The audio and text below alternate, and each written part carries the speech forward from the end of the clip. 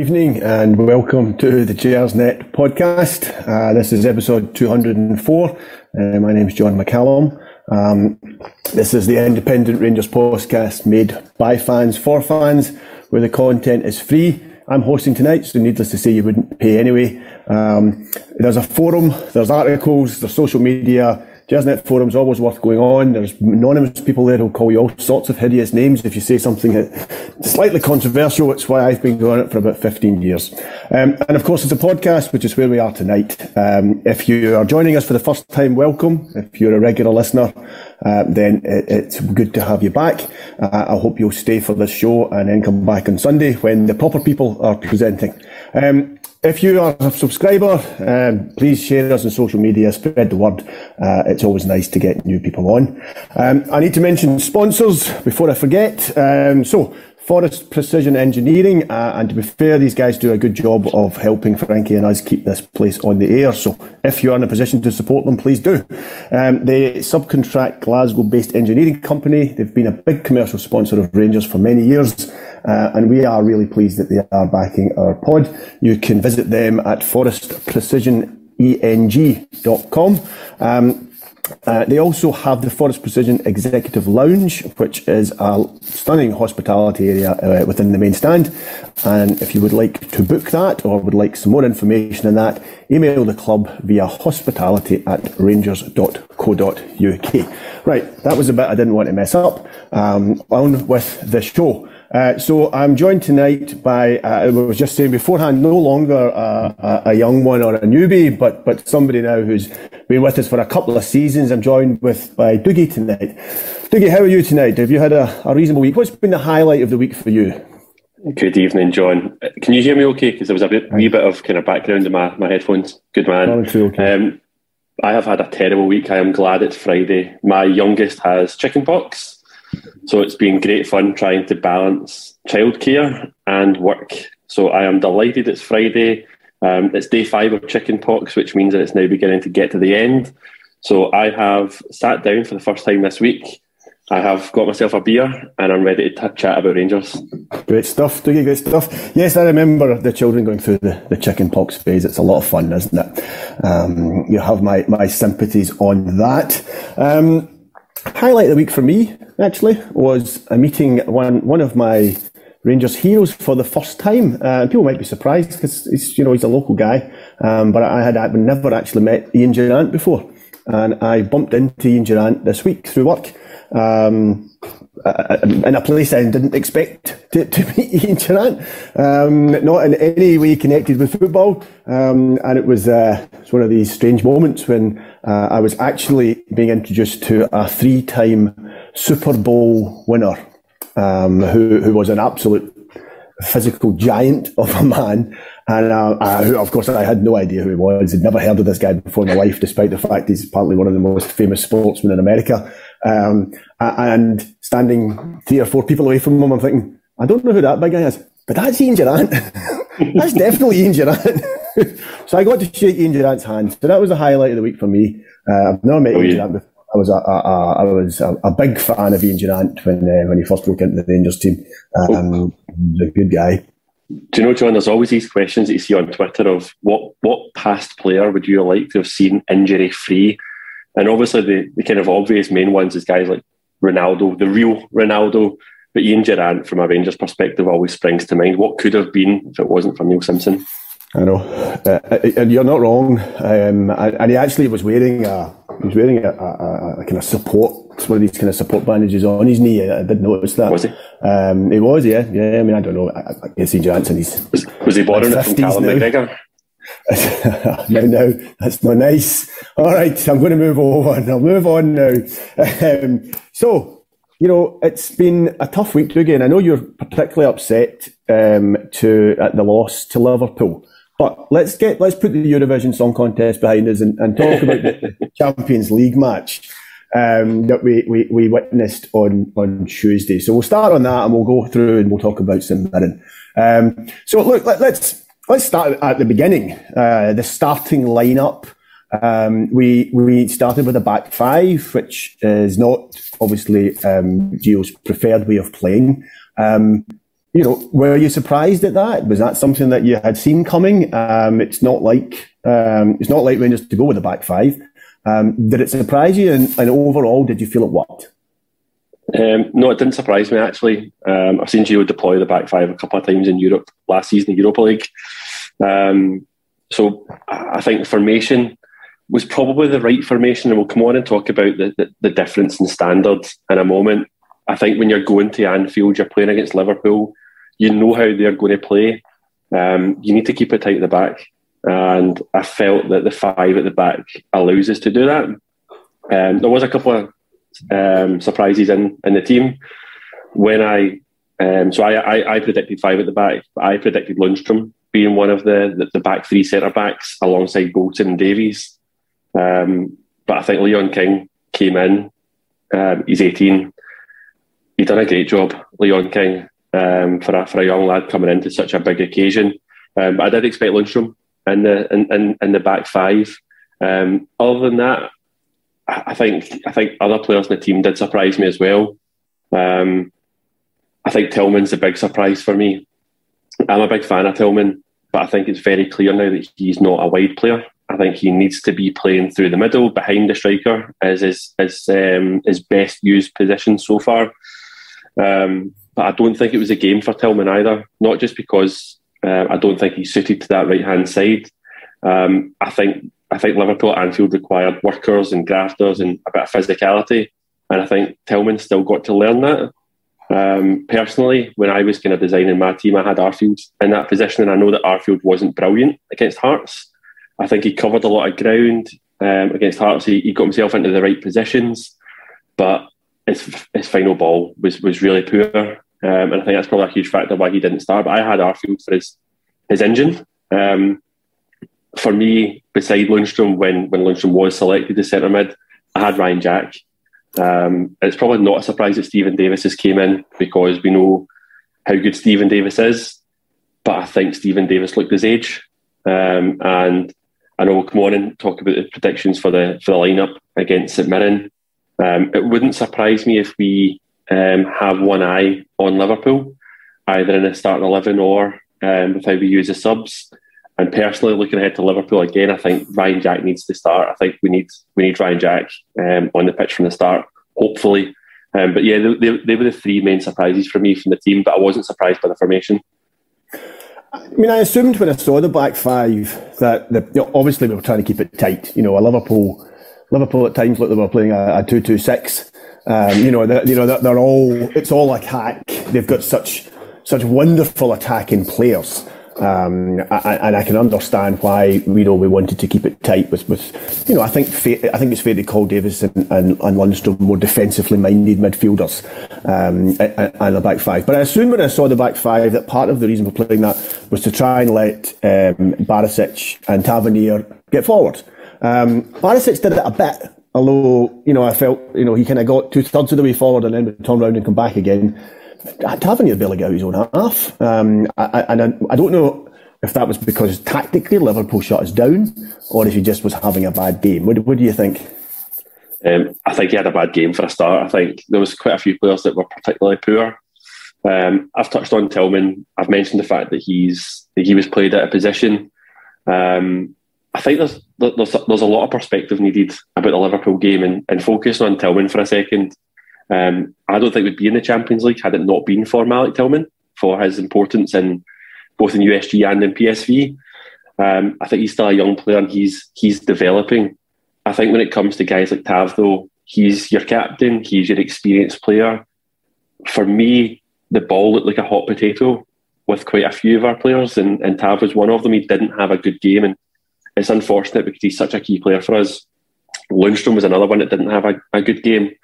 But in terms of the fullbacks and going forward, I think that was largely how attacking Liverpool were. Klopp mentioned post-match that he threw a curveball with his formation, and I think he assumed that we would go five at the back, and to combat our defensive structure, he went with four aerial players. I think so the player how much forward. Because you remember quality, it's been the last champion most. if embarrassed, they will really exposed. So I think. Maybe I'm not sure if your Wi-Fi's playing up a wee bit just now. You've come over all Dalek-like for me there, and I'm not sure if that's just for me or if that's for everyone. So I'll give you a second just to maybe change your headphones there. It's interesting what you were saying there about, Klopp. You think Klopp perhaps had an idea that, we were going to play a back five. I mean, basically what you're saying is that you and Jurgen Klopp are on the same wavelength when it comes to picking Rangers teams. So don't think I didn't notice that. But certainly I thought tactically, Liverpool had clearly watched us and had a fair idea how we were going to play and did a pretty good job at nullifying that. You talked about King and Davies, and I'll be honest, I didn't think Davies would start. I was a little surprised that Davies started, just purely because I didn't think he was fit enough. I didn't think he was match fit, so I was a little surprised he started. But, not a great deal has been said about the fact that Rangers played an 18-year-old who's come through the academy at Anfield against, the second best team in Europe last season, and probably the second best team in the world. So I don't think a great deal has been said about that. Rangers have been criticised by some for releasing Balogun. Balogun was a player I liked. I thought he was a reliable guy, a good defender, and a guy who did a good job for us. We've been criticised for releasing Balogun, but to be fair, I think it has allowed Leon King to get into the first team, as injuries have taken out two or three other centre halves. So Leon King has got game time. So perhaps if we look at the bigger picture, that perhaps wasn't the worst idea in the world, letting Balogun go. You mentioned that you thought King had come in and done well. Do you think he's done enough? Do you think he's, once everybody's fit, do you think he keeps his place, or do you think he drops back down again? I think, first of all, on Leon Balogun, I'm delighted to see Leon Balogun leaving Rangers and doing well. He's obviously playing for QPR under Michael Beale. I wish him all the best. But I think the time was right to move Balogun on. And I think it was right for two reasons. One, he wasn't a player that started every single week for us. We needed to bring somebody in who was going to start on a regular basis. That's why we went and signed Ben Davies from Liverpool. So Davies was actually, for me, Balogun's direct replacement.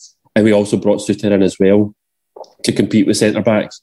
I think it's there's a lot of talk about Balogun moved on. It's given Leon King the pathway. I think it's definitely helped. But I think it's circumstantial that Leon King was in the starting 11 at Anfield because of the injuries to Suter and the suspension to Sands, who I think if both were available, they probably would have started ahead of Leon King. But as with most young players, it's these kind of opportunities that they get their chance in the team. And what I've got to say about Leon King is he's taken it. He's done very well since coming in. Whether he'll stay in the team's another story. I think when we look ahead to St Mirren, for example, I think we will play 4-3-3. We'll play four at the back. I think Leon King will step aside. I think Davies will partner Goldson at central defence. But when we're talking Liverpool coming to Ibrox next week, I'm not sure we'll go with five at the back again. And therefore, I'm not sure Leon King will start, but it's got nothing to do with how he's performed. It's everything to do with the tactics that we are playing. But we have a number of very good young players ready to step into that first team squad. We've seen Charlie McCann get some game time in previous weeks, and obviously Alex Lowry was hitting form again for the B team before his injury from Ali Love. But it's good to hear that Alex Lowry is back in the first team, but I think it's still a couple of weeks away before he's ready to play because he needs to get himself up to speed. But Leon King's one of a good crop of young players who, I tell you what, they're going to save us a lot of money in the future because for me, that's what Rangers are all about. It's about bringing players through the academy, giving them their opportunity. Leon King will save us a lot of money, but I'm sure he will make us a lot of money in the future as well. I think making us a lot of money is what the directors have in mind there, yeah. So, and the reason I asked about whether you thought King would stay was obviously when we needed to make when we chose to make a substitution, King stayed on. and it was Davies who was withdrawn. Now, that possibly was to do with fatigue, the fact that Davies hasn't played a great deal of football, but obviously he's the more experienced of the two. And I thought that was interesting as well. We did that. Look, let's move up the pitch a little bit. The other thing that kind of caught my eye and probably caught everybody's eye was the decision to start with Morelos instead of Kolek. Antonio's had an amazing start to the season. I think we were all pleased when we signed him, but we very much saw him as the third choice striker. When fit, we expect Morelos and Roofe to be ahead of him. He was there, to come in for when Morelos was injured or suspended, most probably. And he would be on the bench and come on for that difficult game against Motherwell when you need that goal. And of course, it's turned out that what we've signed is a guy who'll touch the ball twice and score 2 goals and not do a great deal else. He's the Croatian, I don't know, I was going to say he was a Croatian version of the Erling Haaland, which is probably pushing it a little bit. It is probably pushing it a little bit. But he's not doing a great deal elsewhere, but scoring goals, which is important. We'll talk about him a little bit more later in the programme. But did it surprise you that we started with Morelos? I think I'll go for the Croatian Chris Boyd. That's my comparison. A better comparison, I think, did it surprise me? No, it didn't. I think Antonio Colak is a player that's actually making me eat my words a little bit, because I was a bit like you. I thought he was coming in third, if not second, choice striker. And I wasn't sure why we were paying over £2 million for a guy at the kind of latter end of his career, who's never played in British football, and I had concerns about him settling in. Antonio Colak has hit the ground running, and one of my mates actually asked me the other day if he's the most natural goal scorer since, and we were trying to decide who's the best finisher since, and we collectively kind of mentioned Marco Negri, that he's a player that, because Chris Boyd, although Chris Boyd was a top, a good goal scorer for us, he wasn't necessarily a brilliant finisher. He was just always in the right place at the right time, and he got a lot of chances, which is always a skill in itself. But from a finishing perspective, when you look at the Hearts game, the 2 finishes from Colak, the header and then the shot from the side, they're brilliant finishes. But I think that's what Colak is. I think he is a penalty box striker. He's a player that's going to play in certain games that you're dominating possession, creating chances. And I don't think that's Anfield. I can already hear RFC 56 in my ear right now when I say I think the Anfield game was perfect for Morelos. I think when you go away to tough grounds like Anfield against top opposition, you need a wee bit more than a penalty box striker. And there was a crazy stat that I was told about Chris Boyd not that long ago, actually. And I'm going to get this massively wrong, but I think... Listen, don't worry about that. Accuracy is never going to be the Bible of this show. Well, I think when Chris Boyd was at Rangers, we played 12 Champions League games. Chris Boyd only played 1 of them. And I think that's similar to Colak for me. He's a player that's going to suit a lot of games in Scottish football, but going to Anfield's not one of them. I think that's what it suits Morelos. I think we needed someone who was going to chase the ball down, bully defenders, hold the ball up, win his free kicks and get us up the park. Historically, that's Morelos' game. But we know he's just returning from a long-term injury and it wasn't his best performance. I think we need to get Morelos up to speed to make the impact in these kind of games, but I think he was still the right choice to start. I think he needs to get the minutes to get himself fit. Yeah. I mean, in terms of pass marks and who played well, for me, McGregor and McGregor had a great game. Goldson, I felt, had a good game. Anyone else get pass marks for you? Just Leon King. I think you're right to call it Goldson. He gets a lot of stick from us as supporters. There's a lot of things that go unnoticed about Goldson at times. I always talk about player conditioning. Goldson's a player that you can rely on. I'm going to touch wood here because I'm going to jinx it. But he's a player that you can rely on to play consistently. He's not a player that misses a lot of games. But I think his leadership and his communication's brilliant at the back as well. But it was good to see him have a good game because, let's be honest, the Champions League is probably the main reason why he decided to stay in the summer. Yeah. But you've mentioned McGregor. We were last in the podcast together after the Celtic game and we spoke in depth about John McLaughlin. And I think the reason why, if you look at our Champions League games so far, we could beat 4-0, then 3-0, then 2-0. I think the reason why it was only 2-0 against Liverpool was Alan McGregor. I think even at 40 years of age, he's still showing that he is a very, very good goalkeeper, particularly shot stopping. That's his game. But first half especially, probably stopped about 4 goals in the first half. I think Darwin Núñez was going home that night and seeing Alan McGregor in his sleep and having nightmares. It was a brilliant performance from McGregor. But I think he holds the jersey now. I think he's proven in the last games when he's came in that he is still a top goalkeeper and he will still step up in those moments. And I don't think that's what John McLaughlin's capable of. I think he's a steady keeper, but I don't think he's capable of the moments that McGregor can. I think for me, he was the standout man of the match.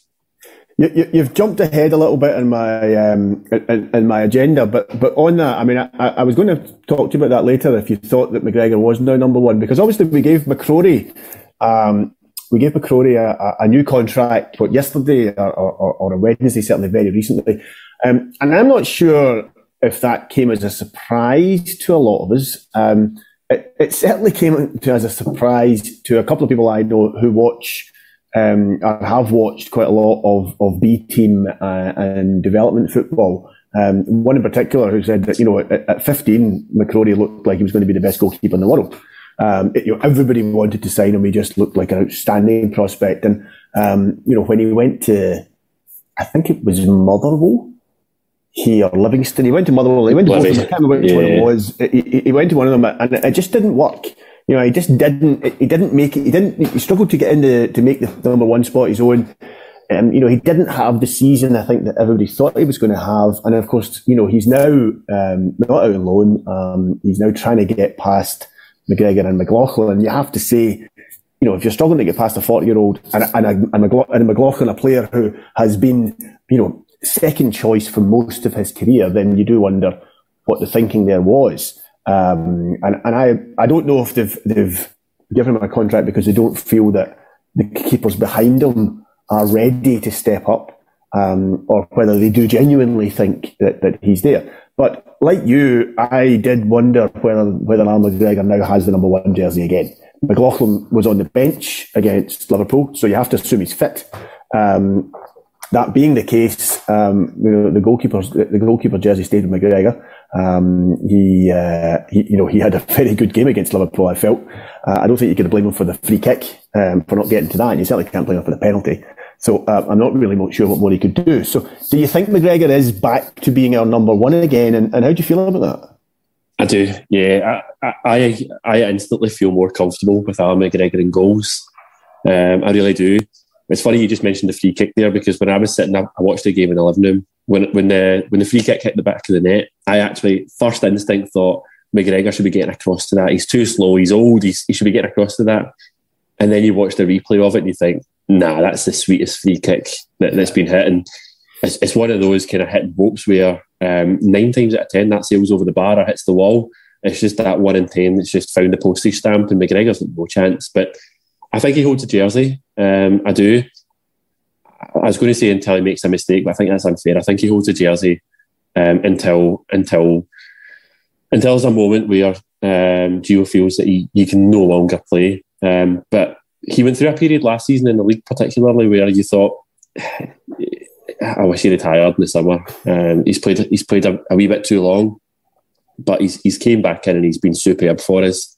And as I say, I feel much more comfortable. I think it's to do with communication. He's the type of guy that really inspires confidence around him. So delighted to see McGregor back, delighted to see him doing well. On the McCrory subject though, a couple of things. So he had a loan spell in the Championship. A couple of years ago, he was good in the Championship. He then got his move up to Livingston. I think he joined Livingston in the January because he had I was going to say Queen of the South. He had a good 6 months in the Championship. I think he was at Queen of the South. Yeah, he then got to Livy. He had a good 6 months at Livy. They extended him for another year, but at the same time they signed the boy Strijek, expecting McCrory to be number one, and unfortunately for Robbie, the boy Strijek turned out to be a very good goalkeeper and kept him out. I'm not sure that's a poor reflection on McCrory, because when you're in charge of a club and you've got a player that's came in and is your player, I think you'll always favour your player over a loan player when he seems to be doing well. And I think that's what happened at Living. It was unfortunate because at that age you want him to be playing regular. But there's two stats about Robbie McCrorie which I just find absolutely hilarious. The first one is that he's the second of the McCrorie brothers to actually play in goals. The first one being Ross, who of course was an outfield player.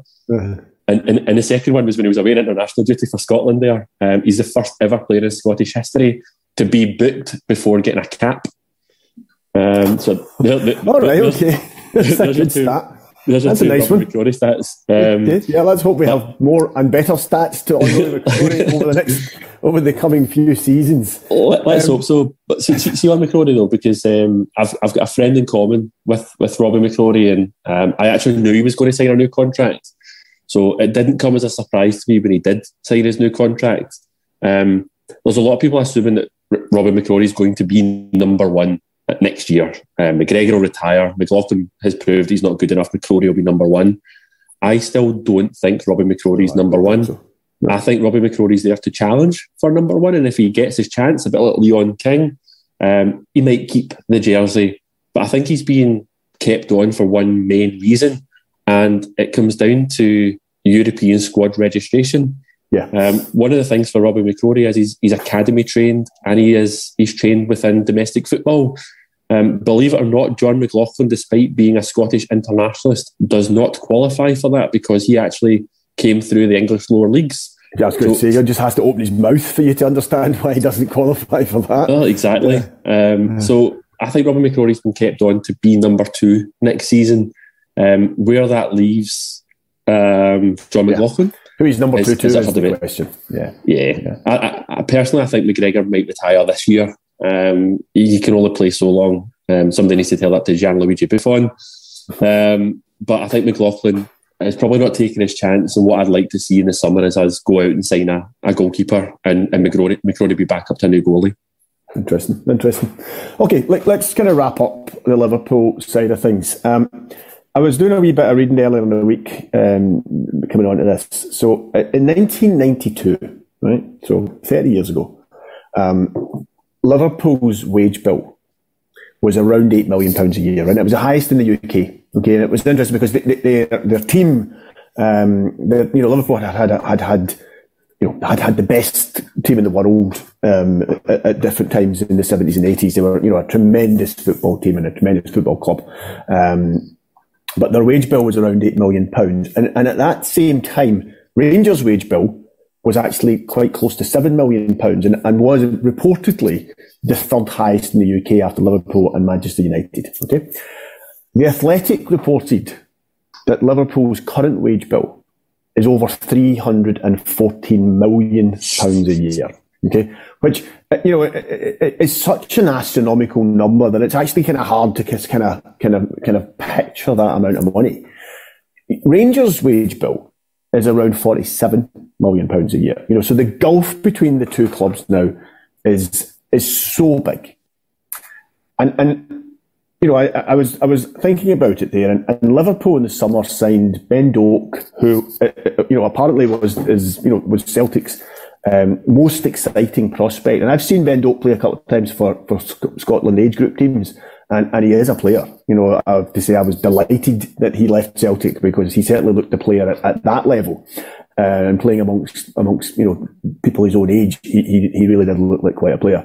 And they also signed the Aberdeen fullback as well, who was Aberdeen's best player. Now they've signed both those players for their reserves and youth team. I mean, the boy, is it Ramsey? Is that his name? Calvin Ramsey? Yeah, Calvin. He's not getting in Aberdeen. He's not getting in that Liverpool first team. Not for a while anyway. So they're signing players of that kind of calibre as mibbies. We'll sign this guy because you never know. It's no gamble for us.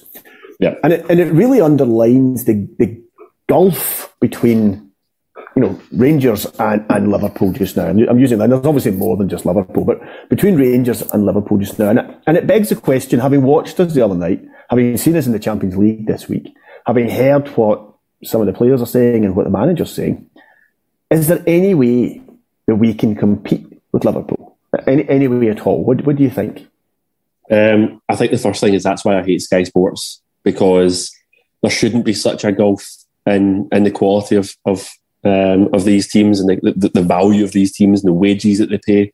But there is, and actually that's not just England to Scotland, that's England to the rest of the world, because there's just so much money in English football now that they can go and, as you said, they can go and pick out players from the first teams of clubs across Europe and just put them into reserve teams and allow them to develop or loan them out with no intention of playing them that season, just for development to see if they'll turn out to be good. And if they don't, they'll just write it off because they've got so much money they can afford that risk.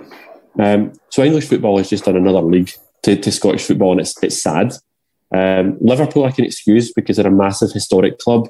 Some of the other clubs at the bottom, you look at Bournemouth, for example, they play in an 11,000-seater stadium, but yet they can still afford, they could probably sell one player that could fund the entire Rangers starting 11, as is the value of players down south. So that's incredible. There is such a massive financial gulf. There's also a massive financial gulf just when Rangers joined the Champions League. We joined as a pot 4 team. I think particularly when you look at our group, you've got Ajax, who we all know the quality of Ajax. I think they're top of the Dutch league again. Liverpool aren't having a brilliant league, but they're Champions League finalists last season.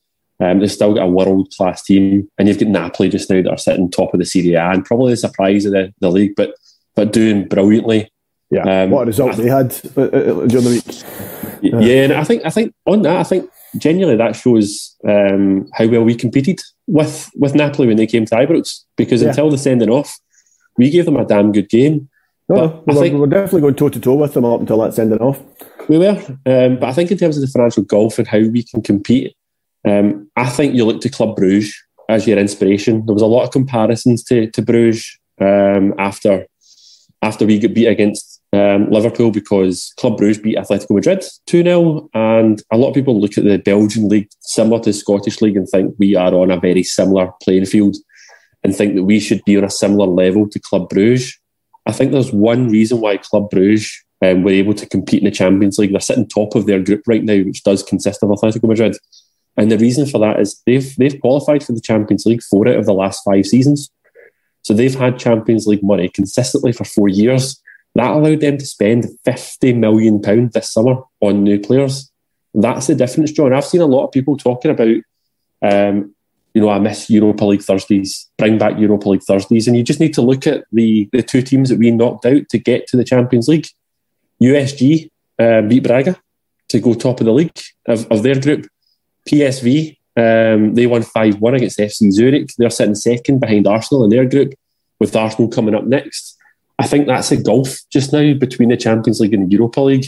I think there's a bit of reality check for a lot of supporters that it is such a massive gulf. We could have played in the Europa League and we could have had moments like USG and PSV are having right now, but it's good fun to watch. We leave happy. We talk about what a good game it was, and don't get me wrong, the Europa League run last season is the best I've ever experienced as a Rangers fan. But there's only one way we're going to improve. There's only one way that we're going to be able to compete at this level, and that's to qualify for the Champions League consistently. We had to get there this season. This season was almost a launch pad. We had to be in it this season, get the money, take a few hidings along the way, get knocked out. It's for me, third place is still up for grabs. I've not ruled out third place. Anything can happen on Wednesday night against Liverpool. Get teams back to Ibrox and it's a different story. But even if we do finish fourth and we go out, we've benefited from the Champions League money this season. The focus then is qualifying for the Champions League again next season, the season after that. And what you're hoping there is you don't need to sell your best players because you've got the Champions League finances and you can invest in the playing squad. That's the only way we are going to be able to compete. And obviously spending the money wisely. We need to make sure that when we're getting the money from these competitions that we recruit well, and that's another story altogether, isn't it? Well, it is indeed. It is indeed. Okay, right. Well, I mean, I think we're all interested to see what it's like at home. I think we're all expecting to play slightly differently at home. The home crowd behind us, you never know. You never know. Anyway, look, let me just have a quick chat with you about St Mirren. But before I get to that, I just need to talk about one of our other sponsors, Zenith Coins. So Zenith Coins are a sponsor of Gersnet. They help Gersnet again. They help us put this together, and we're very grateful for that. They produce the official Rangers Club coin. Each gold-plated coin has a unique serial number engraved on the outer rim and comes complete with a Rangers presentation box and a certificate of authenticity. They're owned by many famous Rangers fans such as Ali McCoist, Derek Johnston, Marvin Andrews, Tom Stoltman, and Gordon Ramsay. I don't know if Aaron Ramsey has one, but Gordon Ramsay has one. They all own the official Rangers Club coin. Now, if you would like to get one, or if you'd like to know more information on one, and you know Christmas is coming up, and this could be the gift for that hard to buy for person in your life. You can find out more information at www.zenithcoins.com, and there is a discount code, which is GN10. So use that, and you'll definitely be pleased for it. Right, St Mirren. So it was after a sticky period for Rangers. The international break came, and I think we were all a little relieved. Usually I dread international breaks, but I think we were all kind of glad that one had come. And it seemed to work. I thought we were pretty good against Hearts. Obviously, they shot themselves in the foot. The sending off definitely helped us. But we were 2-0 up at that point and in control. And so I don't think it would have necessarily changed the overall result. So a definite return to form last weekend. Just for reasons of showing off, I actually watched the Hearts game with the Central Toronto Rangers Supporters Club. Now, I don't know if you've ever had the pleasure of watching Rangers at 7:30 in the morning, but it was a different experience for me. I've never had to do that before. And on a more serious note, it was interesting for me because you see a lot of it in social media. You hear it when you're talking with friends and things. A lot of folk, complaining about who gets away tickets and who's going to get Champions League away tickets, and Gers, what would you call it? The my Gers, and getting loyalty and things like this. There are guys in North America who get up at 6:30 on a Saturday morning, drive across a very big city to stand in a bar that's only selling coffee at that time of day and watch Rangers. So there are different forms of loyalty. And there are people doing that all across the world, and we should never lose sight of the fact that it is a big family. I was made very welcome by complete strangers, simply because I happened to be staying in a hotel 3 blocks away from them, and I'd looked up when I might be able to see the game on the internet. So a big thank you to them for making me welcome. So I watched the Rangers Hearts game there, and I think we all felt it was a return to form. St Mirren, we're playing second against third for the second week running. Being third in the SPFL is a slightly funny thing because you can win 2 games and find yourself third, lose 2 games and find yourself third bottom. It's that kind of league. It's all very, very tight in that kind of middle section. But, to be fair, after a really poor start to the season, St Mirren have turned it round. They've only lost once now since early August. They've kept 4 clean sheets. They've beaten Celtic, and they are the only team this season to do that. The only domestic team this season to do it. So they're sitting third, and they must be full of confidence. So I'm going to ask you to talk to me a little bit about St Mirren, because what I want to know is this just simply, they've got Curtis Main and Declan Gallagher in it. So are they just this year's thugs who happen to be putting a bit of a run together, or is there a bit more to them? What do you think of St Mirren this season? Have you had a chance to see them much? Yeah, I have. And I watched the 90 minutes against Celtic, which I thoroughly enjoyed. How many times did you watch it? Well, I watched the goals quite a few times. Do you know what? I watched the replay though of the Leipzig goal getting chopped off and the Celtic celebrations in the away end over in Germany, only for Leipzig to then score less than 60 seconds later. I'll watch that on repeat a hell of a lot more than the St Mirren goals. But Joe Hart does look like he may be the gift that keeps on giving. Yeah. Aye, definitely. I think. Do you know? See on the St Mirren on the Celtic game. I know we digress slightly. I'll go on to St Mirren in a second. I think when St Mirren beat Celtic, that proved to the rest of Scottish football that Celtic are not invincible. They can be beaten in Scottish football, and I think it's given us a lift as well. It was a perfectly timed lift get into the international break, and I think you're seeing that bounce back now after a pretty dire end to the international break. Dundee United was a tough slog at Ibrox, but I'm the same as you. I thought Hearts were much better. But on to St Mirren. What have I seen of St Mirren? Stephen Robinson's a manager, so they're always going to be a well set up team. They're a big team, they're a physical team, but I think against Celtic they put in the work, and I think that's why they put Celtic under pressure. They worked hard, they worked for each other, and I tell you what, Curtis Main actually had a very good game up front, so they took their chances.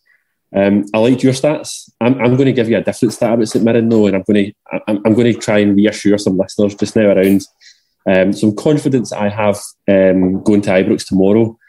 You mentioned their form. St Mirren have actually got 3 defeats this season in the league. That's pretty impressive. The common factor behind all 3 defeats was all 3 of them were away from home. So I actually think that St Mirren are a better team at home. And I think it would be a different game, St Mirren coming to Ibrox, than it would be if we were going to St Mirren Park. Coincidentally, I think the only team that's actually beat St Mirren... what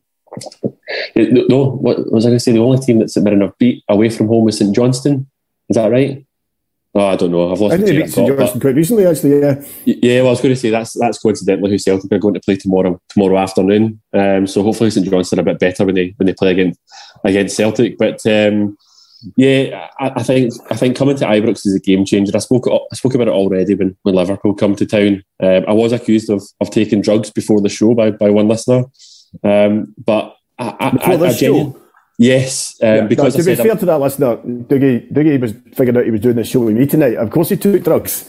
You know, I'm surprised if that's all he took before coming on this show, you know. John, I don't know if you're watching the comments, but one listener has said it's a very well hosted show tonight. He's got a different feel about it, and he says that John's doing a brilliant job. And was that Colin? Was that Mrs. McCallum that wrote that? It was Mrs. Armstrong thanking you for stepping in. But don't read the comments. Don't worry, I don't just upset you. I am. I am reading St Johnstone did beat St Mirren. You're right. That's where my train of thought was getting lost, because St Johnstone were one of the teams that did beat St Mirren. They won 3-0. So hopefully that's a good omen, and they go and beat Celtic tomorrow. Who, I tell you what, for Celtic, they'll find it tough adjusting to playing European football then domestic football, especially considering no matter what, Callum McGregor was going to be missing for tomorrow. Originally through suspension, now through injury. These 2 games a week soon take their toll, and I think that's a huge factor of why St Mirren got points off Celtic. And for that reason, I don't know what team to expect when we go to Ibrox tomorrow. I'm thoroughly looking forward to going back to Ibrox tomorrow because it's been a while because of the international break. I'm looking forward to going back and seeing some football and escaping a chickenpox ridden house. But I don't know the people who sit beside you at Ibrox will be delighted to see you there. That's my dad. So he's on childcare duty next week anyway, so he's fine. But I'm looking forward to being back, and I don't know what team to expect.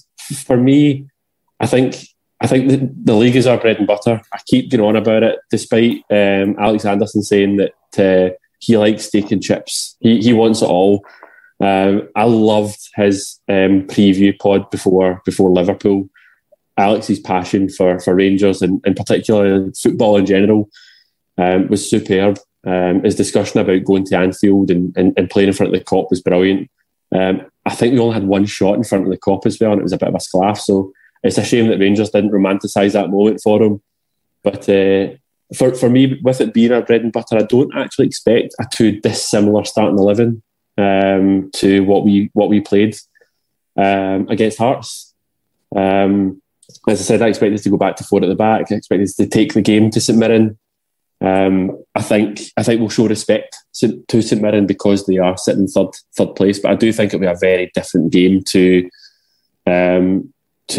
midweek against Liverpool. And I think with St Mirren come to Ibrox, I think that's a game changer as well. Yeah.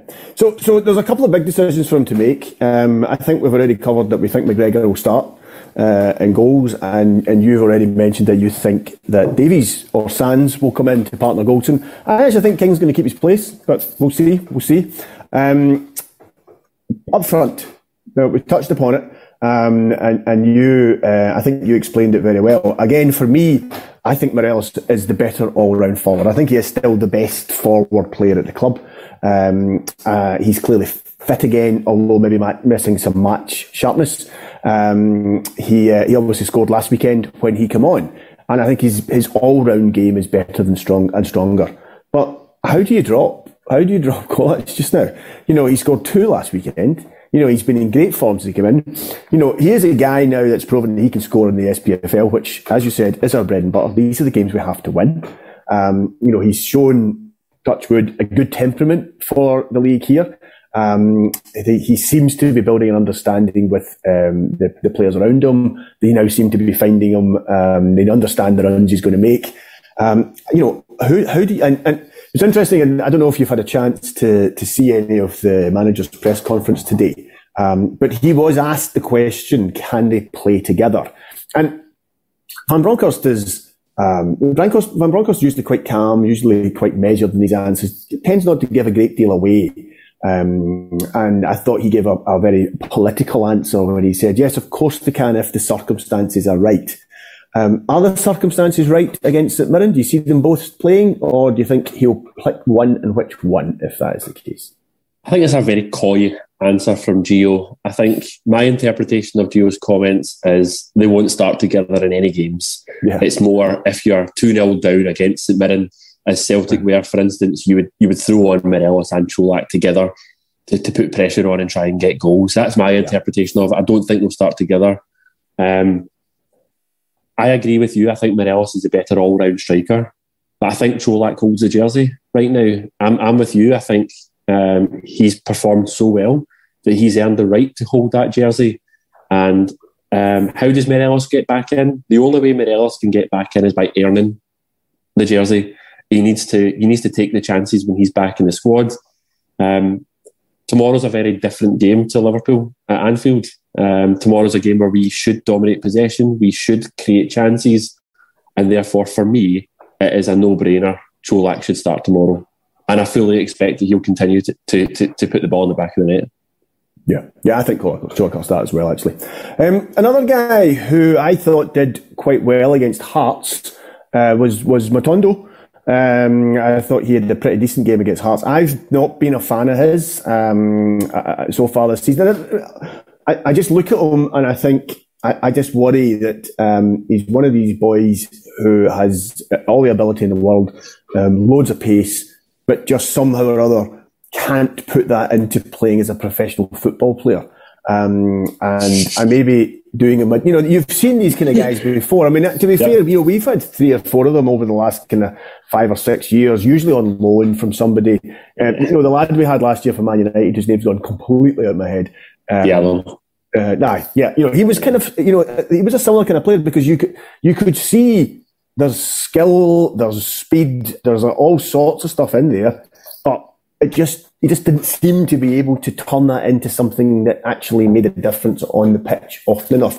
And I was a little concerned when I saw the first few times I saw Matondo, there was going to be something similar.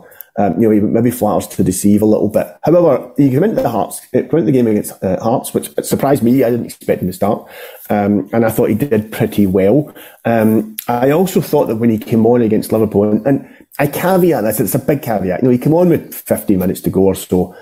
He's fresh legs. We're already 2-0 down. He's got carte blanche to run at them. They're maybe, tiring a little bit. But even with that, I actually thought he did okay when he came on. I thought the substitutes, when they came on, they actually did liven us up a wee bit. And, the last 10, 15 minutes, I thought, well, we had a goal at least. Has he done enough to keep his place in the team? Do you think he can start? Do you think he's done enough to want another start against them? Yeah, I do. I'm a bit like you. I'm one of these fans that tends to judge a player too quickly. And when Matondo first came through... That's just part of being a Rangers supporter, yeah, absolutely. I mean, my preferences in players can switch from pass to pass far less game to game. Absolutely, don't apologise for that. Well, I wrote Matondo off. I genuinely thought there's not a player in there. I thought he's got the pace, but I didn't see much else from his game. I couldn't see why we'd signed him until Hearts, I think. What's interesting is John Bennett, our vice chairman, came out and asked the supporters to judge players at the end of the season. It's unfair to judge players like Matondo, who's came from a foreign league. I know he's Welsh, but he's never played in Scotland. He came from Germany, but he'd been playing in Belgium on loan. He's still a young lad. I think he's only 21. Yeah, absolutely, young. And an experienced player as well. Yeah, yes. And John Bennett basically said, judge these guys at the end of the season, not after a couple of weeks. And I'll be honest, I kind of scoffed at that and thought, I can tell already Matondo's not good enough to be a Rangers player. But that Hearts game gave me hope. I thought, during the Hearts game, there's enough signs there to show there's a player in Matondo. He set up one of the goals well. It was a good through ball, I'm sure, to Cholak for the second. Was it the second one? It was a good through ball. I think he played better in the first half. But Liverpool, I think he came on and he actually played better than Kent. When he came on at Anfield, he was direct. I think I could have come on and played better than Kent, but anyway, we'll not dwell on that. Yes, but I think he came on. He was direct. He was confident, and he had a very good chance. He nearly scored. He was unlucky actually not to get a goal, which would have been nice to get at least one goal in the Champions League this season. But it's interesting that the whole debate for me just now about Matondo is whether he plays in the left or he plays in the right. He played in the right against Hearts. He played in the left against Liverpool. He probably looks a bit more comfortable cutting in from the left. But in answer to your question, I think he's done enough to start. What's interesting for me is what side he will play against St Mirren. As I touched on already, I don't think the starting 11 will be too dissimilar. And therefore, I think Kent will play on the left. I think Matondo will play on the right. I'll be honest, I'm looking at the comments just now and I can see there's a lot of people saying that Kent doesn't deserve to start. Sakala needs, has earned the opportunity to start. I think us supporters have got, we're a fickle bunch, Rangers fans. We've got short memories. I think Ryan Kent's a very good footballer and he's been excellent for Rangers. He's had some huge moments for us. Yeah. I actually think he started to look a wee bit more himself post-international break. He obviously got the assist for Cholak against Hearts. He got his goal as well. I think he showed signs against Liverpool of his confidence coming back. He wasn't always cutting it back and passing back. I think the issue against Liverpool is there was nobody else up with him.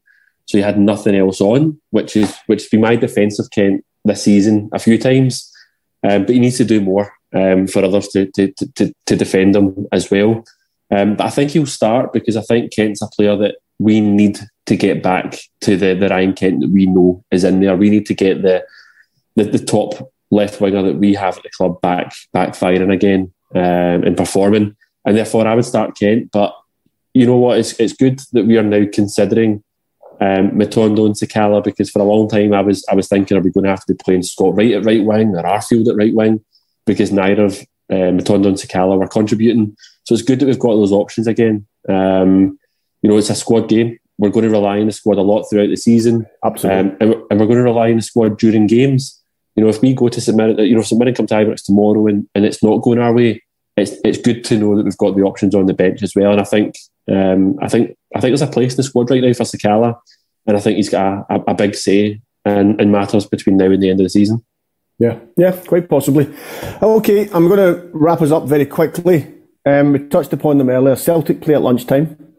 Does that make a difference psychologically to the players or even to the support? If the support, we'll all roll into Ibrox tomorrow. We'll know what the Celtic score is. We'll know whether they've dropped points or whether they've stretched their lead again. Does it make a difference, do you think, playing before? Do you think that's an advantage or a disadvantage? I think it makes a difference if they drop points. I think if Celtic drop points tomorrow, then it gives everyone in the ground a lift. Yeah. The atmosphere will be electric. The players should be banging up for it. But I think if they go about their business and they get 3 points, I don't think it makes much of a difference at this stage of the season. I think it's the old cliche. We just need to focus on ourselves, get the 3 points and keep it going. But I was on with yourself after the Celtic game when we got beat. And I said at that point, there's a long way to go in the season. There's a lot of points to be won and lost. And I tell you what, I don't like to see professionals pick up an injury. And I wish, a lot of people might disagree with me here. I wish Callum McGregor a full recovery, a speedy full recovery from what appears to be an ACL injury, the same as Yanis Hadji. So it's looking a serious one. Right. But while Celtic are without Callum McGregor, their captain and a really influential player, I think that weakens Celtic. There's absolutely no question that weakens Celtic. You've got the likes of the Joe Hart blunder midweek as well. That'll be in his head. The confidence of Joe Hart will go down. They had to rotate players against St Mirren previously because they had the midweek game. I wouldn't be surprised if it's not tomorrow. I wouldn't be surprised if Celtic drop points again before we play them next in the New Year's game. So it's just up to us to keep focused, keep winning our games, keep the pressure on Celtic regardless of their results. And I think if we can win all our games, I keep saying the Ibrox factor. Get Celtic to Ibrox in the New Year's game, and if it's still, I think it's 2 points in it just now in the league at the moment. If it's still 2 points in it, come New Year, I'm confident that we will be top of the league. And on that note, thanks, Dougie. Okay, I'll draw us to a close there. Frankie Gave said, George, see if you can do 35 to 40 minutes. I think we've just done nearly the hour. So we'll wrap it up at that. So just to remind you, obviously, if you've been listening live, then you know where we are. But if you want to let other people know, or if you're looking to tune into future shows, the pod is available on iTunes, on YouTube, on Podcast Addict, Spotify, and all good places where you find podcasts, and probably a few bad ones as well. Who's on during the week? Who's on Sunday night? I believe it is Colin and David Fraser. So a couple of old hands there, bringing you tales from the 70s, and explain to everybody how we'll survive when there's power stations closing and things like that. And Patrick Caskey is coming on as well, so someone will bring a bit of intellectual charm to that show. Talking of intellectual charm, Dougie, thanks for coming on tonight. Appreciate you putting in the effort and coming on and making this go as well as it did. And lastly, from me, it's really just to remind you to, we're not just a podcast. Gersnet has a website with lots of different information on there, and it does have popular forums where you can come on and talk to people with like-minded views, and some people who have entirely different views. I think that all remains for me tonight is to say thanks very much if you've been listening, and if you're listening to this on catch up, I hope you enjoyed it. Hopefully we'll have a good result tomorrow, and the guys will have something pleasant to talk about through the week. Thank you and good night.